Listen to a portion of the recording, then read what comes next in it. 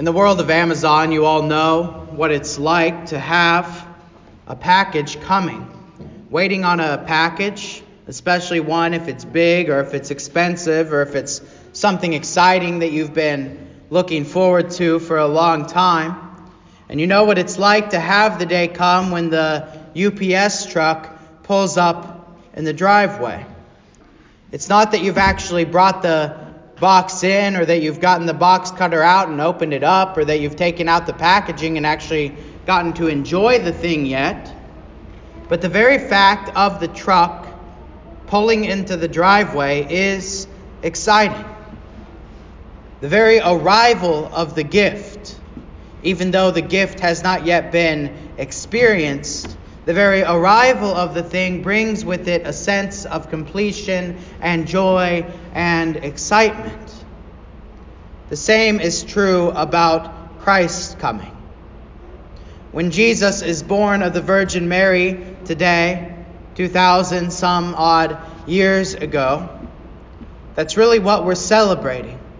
We're not celebrating the gift actually being received individually into our hearts, the package being open, the fullness of faith abounding.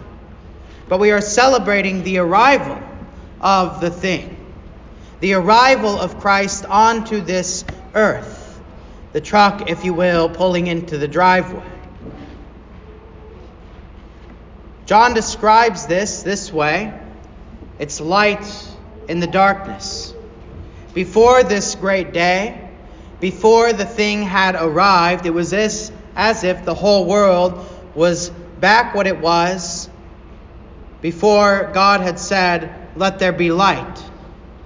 Sin had created a sense again of darkness in the world. Back when the world was formless and void and dark, sin corrupted the world that God had lit up and made it, to a degree, dark again. But when Christ arrives, on the day that he arrives, on the day of his incarnation, there is now again light in the world. The light came into the darkness, and the darkness could not overcome it.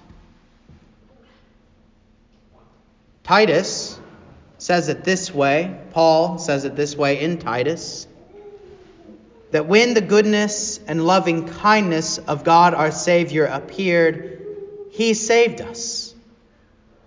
Notice that Paul goes ahead and kind of mixes up the appearing of Jesus, the arrival of Jesus, the birth of Jesus, with salvation itself. Now the rest of salvation and how that's going to play out in individual lives, that's going to come. He's going to talk about that in the rest of the sentence. But he can't help himself with the excitement that when Jesus arrives, light is in the world. When Jesus arrives, salvation is now in the world. The very incarnation of Christ is part of and cannot be separated from the rest of salvation for you.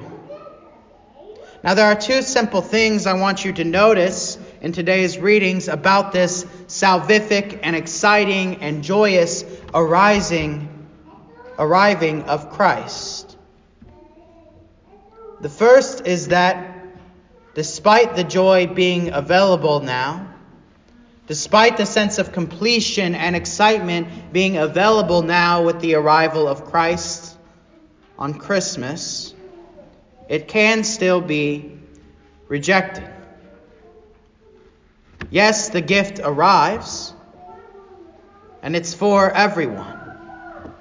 Yes, the light has come into the darkness, but there are some, John says, who choose to shut their eyes. They choose to pretend like it's not light. They choose to pretend and to make it dark for themselves, even though there is light in the world. It is as if that delivery arrived and the delivery driver put the package right on the porch, but you never went and got it. You just walked past it every day until it just became kind of part of the porch scenery and you just totally forgot that it was even there. John puts it this way: the true light which enlightens everyone was coming into the world, and he was in the world. In other words, he was born. He was in the world that he made. And yet the world did not recognize him for what he was. He came to his own, but his own people rejected him.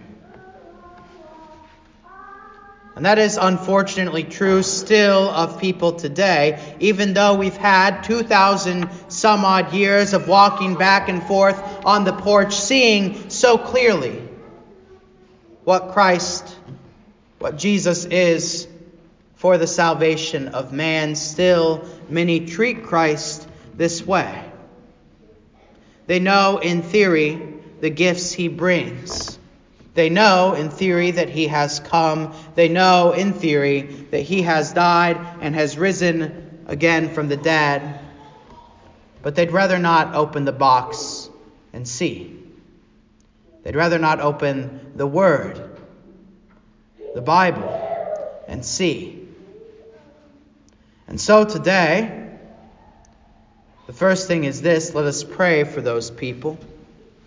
And let us pray for opportunities to witness to them. And if you know them, if they are your family or your friends or your neighbors, then go and witness to them. Go to their front porch. Point out the box that's sitting right there, ready for them to open. Show them, witness to them the light and the life of men that you have received this Christmas, every day. Now, the second thing to notice about this salvific arrival of Christ on Christmas is this: that there is indeed more to the story. Yes, the arrival itself is beautiful. The Christmas story, especially when you read it from the KJV and Luke 2 like we did last night, it is wonderfully beautiful.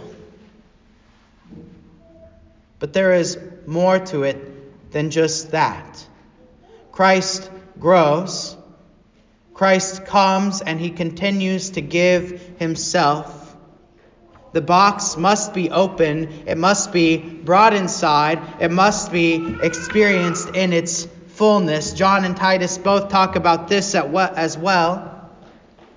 John says it this way: but to those who did receive him, to those who got the gift and recognized it for what it was, who believed on his name, he gave the right to become children of God, who were born not of blood, nor of the will, or of the flesh, nor of the will of man, but of God.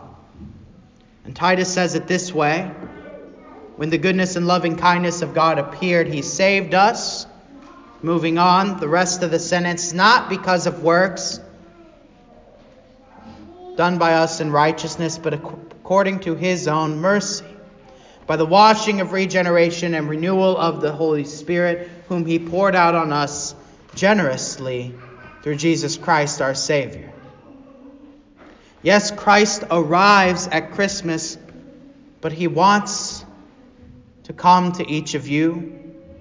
Even 2,000 years later, 1,000 years later, 10,000 years later, he wants to come to each person individually.